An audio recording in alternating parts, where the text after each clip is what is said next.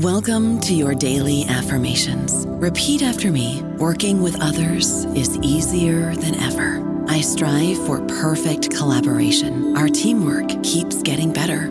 Yeah, affirmations are great, but Monday.com can really get you the teamwork you desire. Work together easily and share files, updates, data, and just about anything you want all in one platform.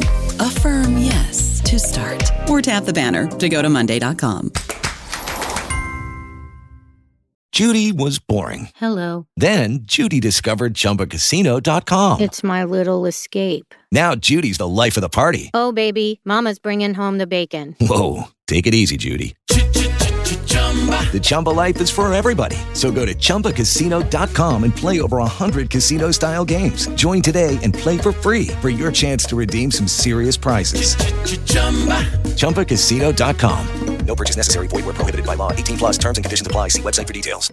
Hello, everybody. This is Marshall Poe. I'm the editor of the New Books Network, and I'd like to tell you that we have a new and improved website. It has 2 new features that we think you'll love. One of them is a vastly improved search engine, so that when you type in keywords, you'll get a bunch of episodes really quick. The other is the ability to create a listener account. And in that listener account, you can save episodes for later listening. So you can create a kind of listening list. We think these features are neat and we think you'll enjoy them. Please visit the site today.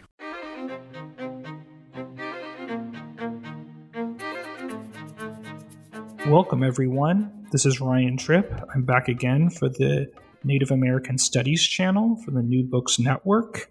I'm here today with Professor Jorge Coronado.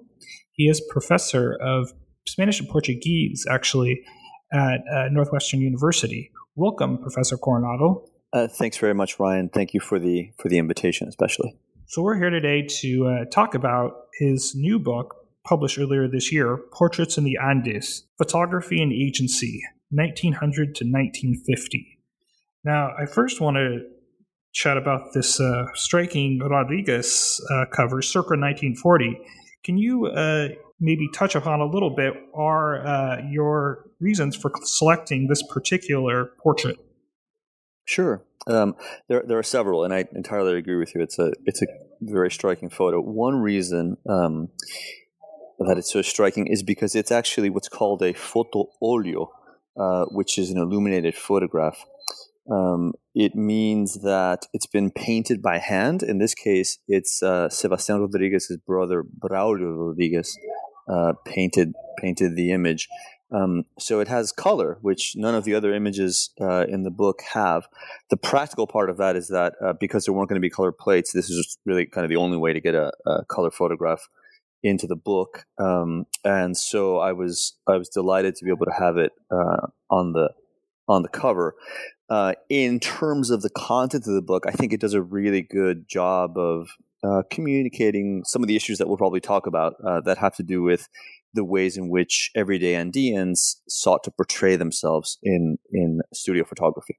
So what prompted you to research and study studio portraiture in the early 20th century southern Andes? Why do you focus on photographic production between Cusco and La Paz, particularly on portraiture rather than, for example, identification photography? Yeah, so I think one of the reasons for photography, I'm a scholar of literature, and in previous work I'd looked a lot at indigenismo, which is a cultural and political movement that sought to revindicate indigenous peoples all over Latin America, really, but it was perhaps especially pronounced in places like Mexico, Peru, places with large indigenous populations.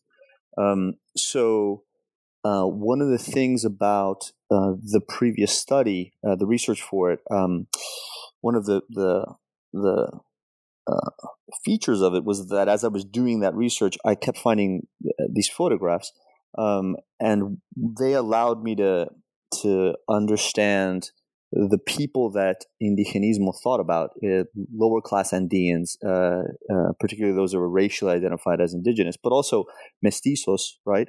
In a different way, right? So they gave me an access to those subjects that literature didn't do in the same way, right? So the question about identification photography versus portraiture is also really important, because identification photography generally was not designed to portray this sort of intimate subjectivity of individual subjects, right?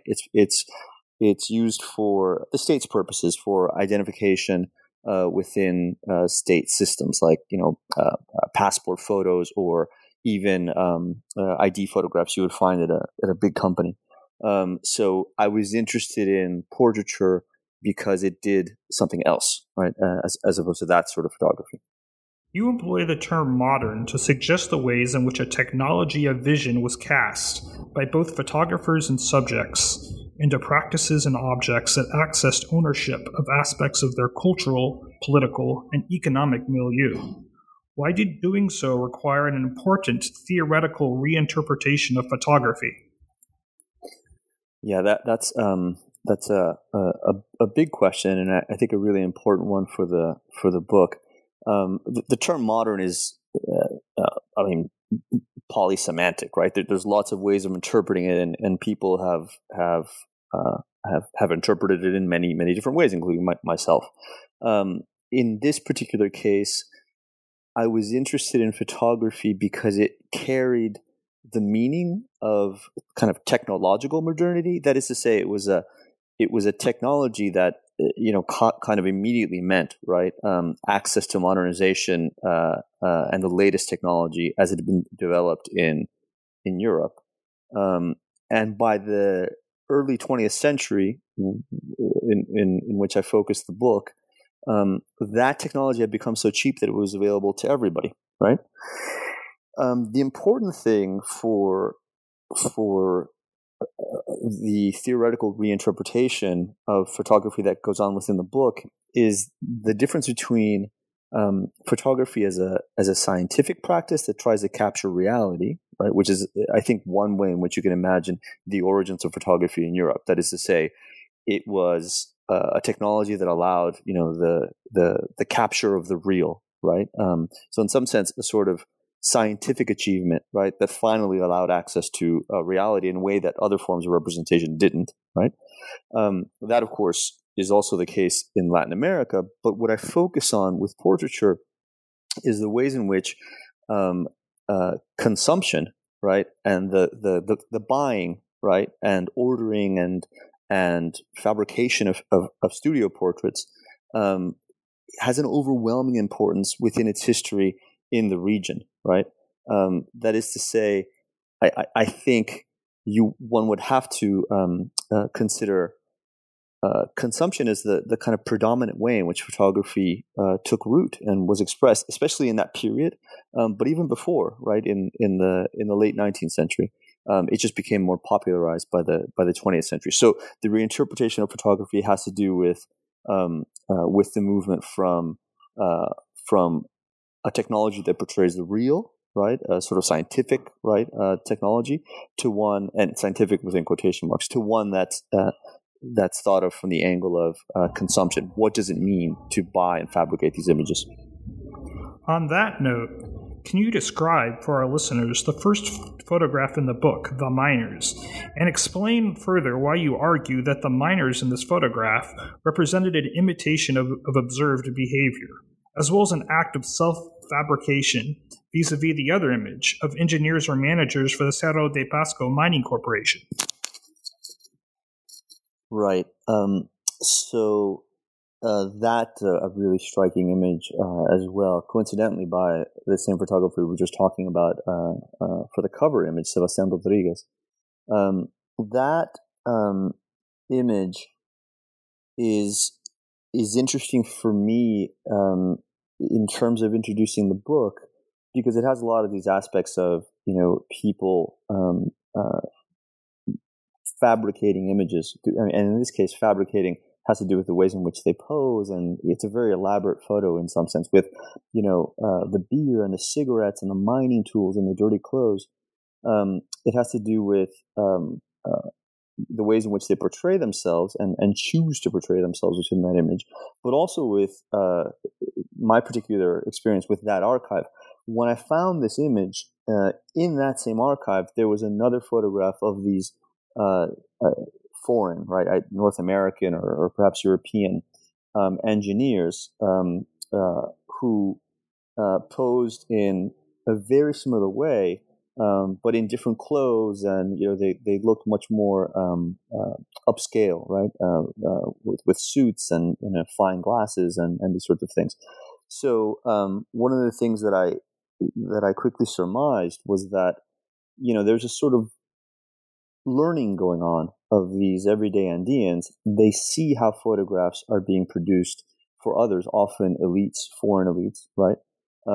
And they learn these sorts of postures and really the fabrication of self-portraits from them, and then employ these strategies to make pictures of themselves. Obviously, it's not just copying. They insert particular things. These two miners, for example, insert all those objects I've talked about. But they also, insert a sort of body language that's fascinating. Right? So I hope that answers the question. What is the constitutive contradiction of lettered indigenismo, and how did it frame your comments on Southern Andean photography? How did Cusqueñoismo in particular aim to represent the splendors of the Incan past within a visual record of modernity? So the constitutive contradiction of lettered indigenismo has to do with the interpretation of it from a kind of historical standpoint of a literature and really a politics, right, that had to do a lot with an ascendant middle class. That is to say, there are often what we would call mestizos, right, middle class mestizos, who were voicing indigenismo, right, and these texts were about indigenous peoples, right, but they were not for indigenous peoples for many reasons. Many indigenous peoples couldn't read. Many indigenous peoples were outside the sort of circles within which print culture circulated. So that's a sort of quick view onto that contradiction, and that's why, as I think I mentioned earlier, I was so interested in photography, because in a lot of the photography from the period, I'd say even the majority, I think, a lot of that self-representation of indigenous peoples and mestizos, lower class people, right? It takes place within the photography. So in that sense, it gives you a vision onto subjects and a sector of society that lettered indigenismo couldn't do, right? The other question about how Cusqueño indigenismo aimed to present the splendors of the Incan past within the record of modernity, there's many instances of this. If one goes back into the visual record, for example, there's all sorts of archaeological photographs, some taken by many of the same photographers that I study who also did studio portraiture. You have, for example, these glorious images done by Chambi, famously appearing in National Geographic, right? Very early on, of Machu Picchu and other ruins. You also have theater troupes of elite groups who dressed up as Incas, right? Within that same visual record, so you can find there's a rich array of these representations that are available out there, and they form a nice counterpoint with the sorts of images I'm looking at in this book. Can you describe the sources that conceived of photography as an illustration, and in so doing insisted on hierarchical relationships between intellectual lettered practice and photographic images? Yeah, so there's a lot of these, some of which I just mentioned. If you look at archaeology, right, clearly in the archaeological books from the period, you have photographs serving as illustration. So the archaeologist or the scientist or the anthropologist, right, will make a point and say, and here's the proof, and there's an image, right? I think that another example, which I touch on in Portraits in the Andes, is is a book it's not so well known, but it's fascinating. It's a kind of one of the early books of tourism in Peru. It's called Cusco Histórico, and there photographs that are attributed in the book to Chambi, as well as to another photographer who I think is anonymous. They serve a similar function, right? And it's quite striking because there are many ways in which one could think about interpreting those images. Sometimes there's a tension between what the authors of the book, of the text, say and what the images seem to indicate. Nevertheless, there's an effort to make these images illustrative and therefore put them in a sort of in a secondary position, right, to text. Right? So, on a related note, who contributed to the Cusco School of Photography, and why does the variety of photographers from Cusco to La Paz stand as an indicator or an examination of Southern Andean photography's value for the study of modern cultural and social history, especially in the circulation of photographs and photography's attendant presence in spaces and with social actors with which elite cultural practices often did not come into contact? Right. So the Cusco School of Photography, in scare quotes, right, is a term that's used to designate a wide-ranging group, anywhere between 20 and upwards of 40 photographers who were active in Cusco in the early 20th century. In the book, I indicate the term, but I try not to use it too much.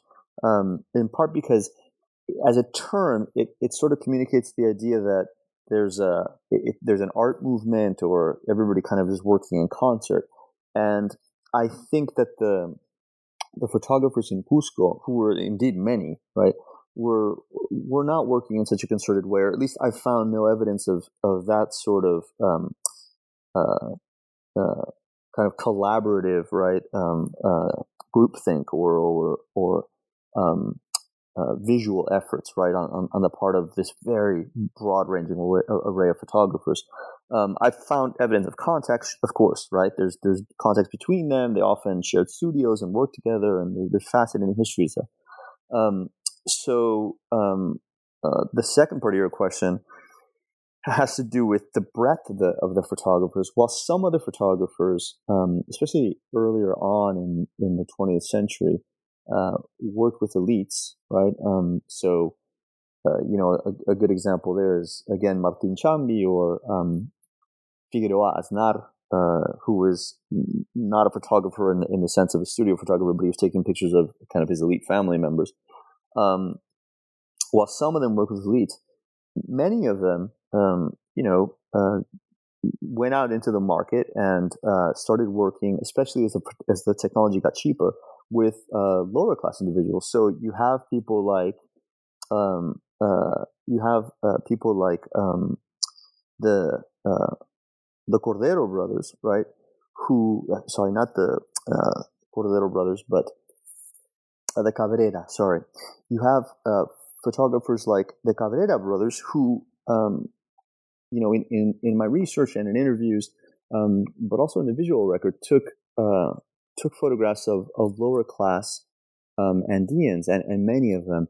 And it's my sense that many of these photographers were dedicated to that sort of work. So the value for the historical record is enormous because you have access to the self-representations of those people who had no direct access to writing, which is a technology of the powerful in many cases, right? In during this period. So that's what I mean by its special value, right? For kind of understanding, right, the society of lower class Andeans. How did Southern Andean photography create sense through the presentation of bodies? And why did portraiture's wide dissemination as a practice become the primary way of representing subjects in private space? Yeah, that's a good question, and it goes to the importance of not only posture, but also or pose, right? But also dress within the images. If you look at any of these portraits, there's an enormous amount of care that goes into not only the way that the face is presented, that the body is held, but also the details, the sort of objects, right? From clothes to jewelry to shoe wear to many other things, right? And quite often literal things are included within the photograph, like clocks, right? That create sense within the image, and by create sense, I mean they portray a specific meaning, right, that the person in the image has. For example, whether this person considers themselves, a modern miner, right, who now has, a day's wages that can be spent on things like photography, right? Or whether, the person is able to simply access lots of consumer goods, right? And what that means about the particular person. I think that what we're challenged to imagine when viewing photographs like that is what the meaning of those images is within the very private spaces within most of this studio portraiture circulated. Most of it is small scale. It's for families and for friends, and it's circulated in albums, for example. It's true that some of it was shown in storefronts of the studios, but most of it wasn't. So that's what I mean by it's a primary way of people understanding who they are and who they want to be within the small spaces of family, of domestic spaces, right? Which in any case are I think overwhelmingly important in the period and region. How and why did the norms of portraiture within Andean images transform into photography that recorded the complexity of human relationships in terms of how figures relate to others, both seen and unseen? This has a lot to do with the previous question, because I think one of the points that's really important is the social ties, right, that are evident either within the image or as a result of the images. For example, right, there are some extraordinary images of miners, as you pointed out, but other images as well on the record of workers sort of posing together, right, in which they're trying to communicate the idea either of a group in its labor, or in some cases an idea of the effect that labor has on a family, right? There are images of recently arrived migrants who began working in for example Morococha, in the mining camps, and those images are extraordinarily rich in communicating both the ways in which traditions are brought from rural culture in the Andes to these, more modern urban spaces, and also the way in which those traditions are, in some cases, upended, and also in some cases readapted, right, to the particular context that these Andeans find themselves in. Why do you believe that it is necessary to understand these images as always documentary through the method of invention, that is, as elaborate compositions that strive, as do other forms of cultural practice, to communicate the reality in which they are immersed? How did you assess the historical punctum of such images, especially in regards to performances of modernity and insertions of identity and gender knowledge into photographic fields? By documentary through the method of invention, what I'm trying to get at is the particular and peculiar access that these images provide to the historical and social context, right? So I think what my interpretive lens has stayed away from is the idea that these images are simply in fictions or inventions that have little to do with their social and historical context. On the contrary, what I've argued is that yes, they are fictive in some sense. They are inventions of the self or of the family, right? But I think that the self is closely related to family in many instances here. But that doesn't mean that it can be separated from the historical context. What I mean by this is, quite often, these fictions that are communicated in the visual record are extraordinarily useful for negotiating the sort of symbolic imaginary that one would presumably need, or that these modern Andeans would presumably need, to insert themselves into their context. It allows them to imagine who they are, right, within this particular history, within these particular spaces, sort of in the ways in which I've spoken about some of these group photographs, right, previously in our conversation. In terms of the historical punctum, punctum is a term that I picked up from the great theorist of photography Roland Barthes, right? And what's interesting to me there are the ways in which there's a series of particular objects which Barthes was quite right, stand out in any photograph. For me, what's interesting is the ways in which in this particular photographic archive of Andean portraits, these objects point to the ways in which these particular subjects are inserting themselves into their modern moment, right? And how, for example, a richness of textiles allows a presumably indigenous woman, right, to understand the ways in which she can not only survive within her contemporaneous moment, but also thrive within it, right?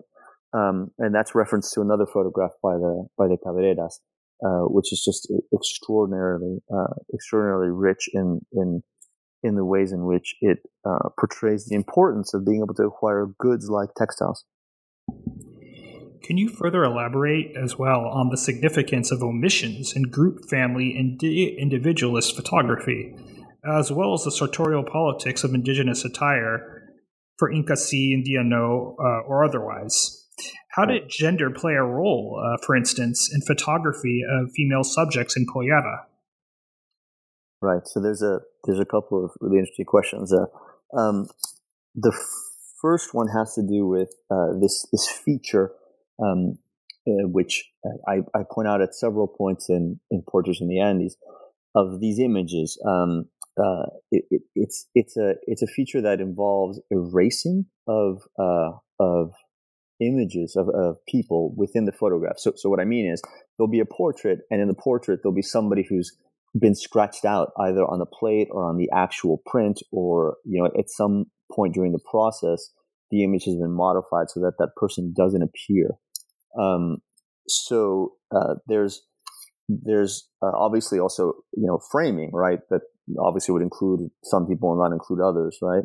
But I think this image of a hand actually removing an object, or a person in a photograph, is really important because it points to the ways in which these photographs aren't simply recordings of the real, but they're fabricated, right, to portray families or individuals in particular ways, right? And this is done at the behest of the sitters, right, in all likelihood, probably also at the suggestion of the photographers, and it's done for an array of reasons, right?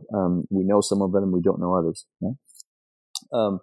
In terms of your other question, which has to do with in indigenous attire, pollera, gender, right? The question of the pollera is probably, I think, the best way to tackle that. The pollera, as you know, is a long skirt, typically associated, many skirts actually, typically associated with indigenous women. Rosana Barragan has written about this in the Bolivian context very, very richly. She's detailed the history of this. In the record that I've looked at, the pollera appears both in the Peruvian and Bolivian context, and it's a particularly rich way in which connections to indigenous cultures are portrayed, are communicated. In the Bolivian visual record, especially, the pollera is just present all over the place in a way in which it isn't really in Peru, right? In Lima, for example, at the same period, one would have a very hard time finding the pollera portrayed in that way. In the Bolivian context, it's clearly a point of pride, by which I mean a point of indigenous identity that wants to be projected by the subjects who use them, right, through the portrait. And it's also an indicator, given the specific historical context there, of the social and economic mobility, right, of the economic wherewithal of indigenous, right, women within urban space. It's also this in the highland Peruvian context, but again, my sense has been that it exists to perhaps a lesser degree in that historical archive, although it certainly exists. I wanted to clarify a component of your theoretical reinterpretation. What is your conception of changing ownership in Southern Andean photography, specifically in the context of consumption and acts of interpretation across historical moments? How did La Paz photographer Julio Cordero, who I believe was Aymaran, reify ethnic and racial hierarchies, and why did his studio portraiture change around 1930? Right. I think one way of understanding changing ownership, right, has to do with has to do with literally like who owns the photograph, right, and what it means for those photographs to be owned. This has to do and gets into a little bit the idea of what's happened to many of these photographs after a given amount of time. But in the first instance, ownership is a truly significant notion or feature, because it has to do with the ways in which the subjects portrayed in the images, owned, right? Not only the images themselves, but also sort of manage the process of having these images done. So in a sense, one thing that's truly important there is the idea that ownership, right, gave authority to what we can think of as subaltern subjects, right, to manage their own self-image and how that would be transmitted, right. If we think about ownership in other contexts, what we've seen is that the ownership of the images, once photographers pass away or families themselves no longer have a use for the images, once the, let's say, primary owner or owners of the images pass on, those images enter into a sort of market, which there exists in the entire world, not only in Latin America or the Andes, for these sorts of older photographs. And then the images obviously have a very different function, right? I would say that they become much more sort of objects of exchange and objects for collectors who oftentimes have very little to do with the original kind of historical context, right? And this is just I think a basic fact about how these markets for these images work. You asked me about Julio Cordero and about his relationship to ethnic and racial hierarchies. Cordero is interesting because he, in a first moment, he's really a photographer for the elites. Right? He has very little interest, as Bolivian scholars of photography have pointed out, in photographing anybody other than elites. Like some other photographers, he came himself from an indigenous background, but in his personal history, and this I know from interviews with family members, he was not interested in continuing his connection to indigenous cultures, as far as I've been able to see. So, for example, he banned the speaking by his family of Aymara in his home, right? So there's a way in which, up until about 1930, and that's a rough estimate on the date, Cordero kind of insistently refuses to photograph, right, any sort of people outside the elites. Economic pressures mean that after 1930, he has to start taking pictures of people who have a broader, at least class background. And you can see this from the sorts of dress that people often wear in a studio, and also from the economic record, where you can see that the photographs after 1930 are much cheaper. He's selling them just for a lot less. So there, he because of economic pressures has to, broaden the base of his images. Of course, there's another aspect to Cordero, which is his photographs for the police, right? In which these are not what I understand as portraits, because the people portrayed in them they're not managing their own self-images. It's the state, and in particular the police, who are. And in these images, you often get very masculinist and racialist, right, understandings of indigeneity and of women. There are often photos of prostitutes, right, and there's often images of indigenous peoples, right, which we can glean from the names that are assigned to them, often names from Aymara, as well as the phenotypic record, right, that we see. Cordero's a very interesting case, and his archive is fascinating. I have one final question. What do you mean by horizontal when you characterize the relationship and transactions between photographers, subjects, and the broader community? And what are the dependent limits and interdependent contours of the archive for Southern Andean photography in the early 20th century? So by horizontal, I'm trying to get at an important aspect in the book, but also generally in terms of how we approach photographic portraiture in the Andes and elsewhere. I think one way in which we might approach the question of the relationship and transactions between photographers and subjects is by thinking of the photographer as a sort of author of the image, who then dictates, right, what the structure of the image is, and that the subjects simply insert themselves into this. Undoubtedly, photographers had a great deal of influence because of their experience, right, with the technology, on what the images, right, look like, on how they should be organized.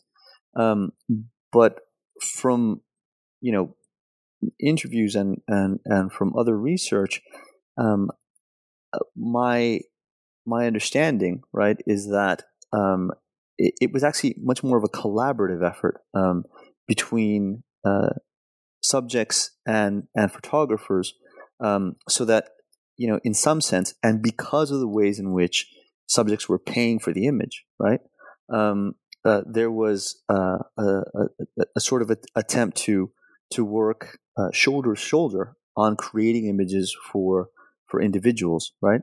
So that way of understanding, agency and consumption, right, in photographic portraiture, means that subjects aren't merely objects, right, to photographers. Rather, they're clients, right, who have a great deal of sway in how their self-images are presented in the visual record.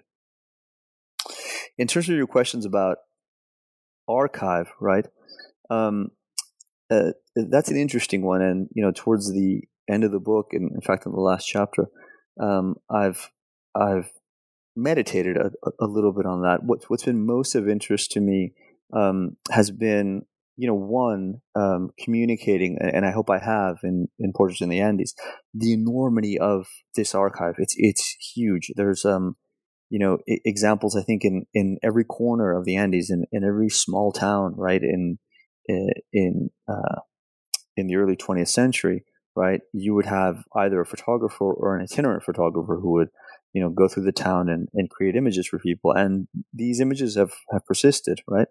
In that sense, right, this archive, as I've said previously, it allows access to an enormous kind of historical, social, right, richness, right, that perhaps we don't have access to in other ways. That same archive, I think, is perhaps troublingly, right, also being removed, right, from those same spaces, so that it for very good reasons, right, is preserved within centers where the images then become, part of a broader history, of perhaps a national history, or an urban history, or in any case one that has less to do with the families, themselves. And one of the interesting things about that, and I want to stress that I agree that these images must be preserved, right? But one of the interesting contradictions, right, in that movement is it puts images into a trajectory, a historical continuum that has less to do with the places within which they originated, and has more to do with the sort of histories we create from scholarship of, visual culture, especially, art histories, right? But really any sort of history of visual culture. So I think there's a really interesting tension there, and I also think that there's ways of addressing, right, what might be viewed as an issue or a problem in the ways in which we manage archives. I think there's wonderful ways, especially with current technologies, of addressing those sorts of issues with archives. So I hope that gets to that gets to your question. Much appreciated, Professor. I have one extra question. Can you disclose anything about your next project or future plans? Yes, Ryan. Thanks for that question as well. I'm actually working on a couple of projects. One is a sort of cultural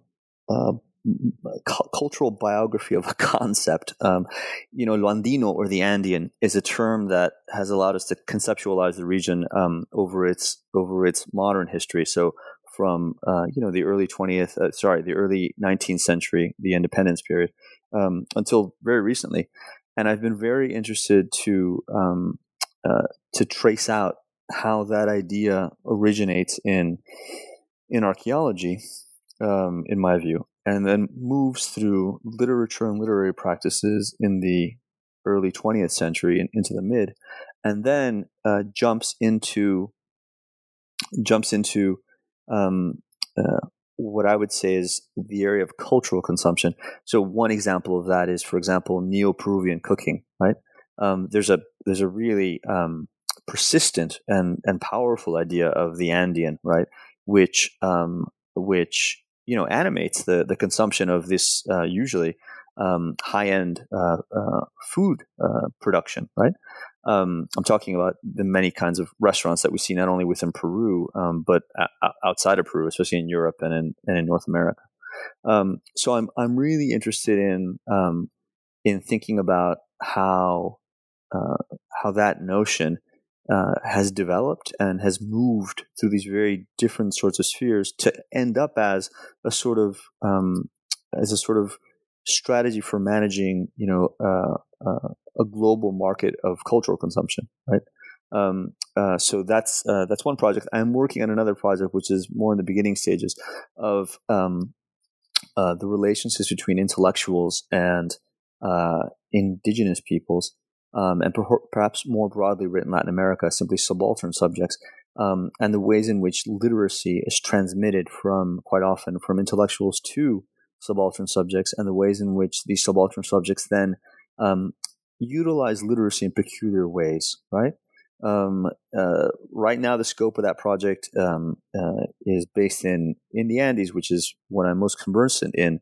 But I would really like to work more on a continental scale, even though that might take many more years to complete as a project. But I'm looking forward to it. Thanks a lot again for that question. Well, we're looking forward to that. So this is Ryan Tripp on behalf of Professor Coronado for the Native American Studies channel, the New Books Network.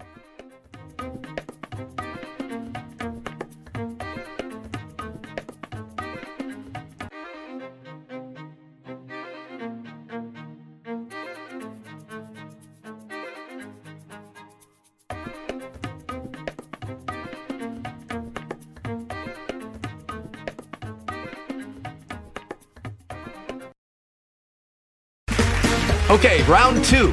Name something that's not boring. A laundry? Ooh, a book club. Computer solitaire, huh? Ah, oh, sorry, we were looking for Chumba Casino.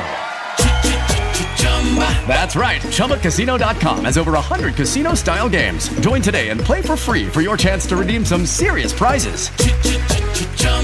ChumbaCasino.com. No purchase necessary. Void where prohibited by law. 18+ terms and conditions apply. See website for details.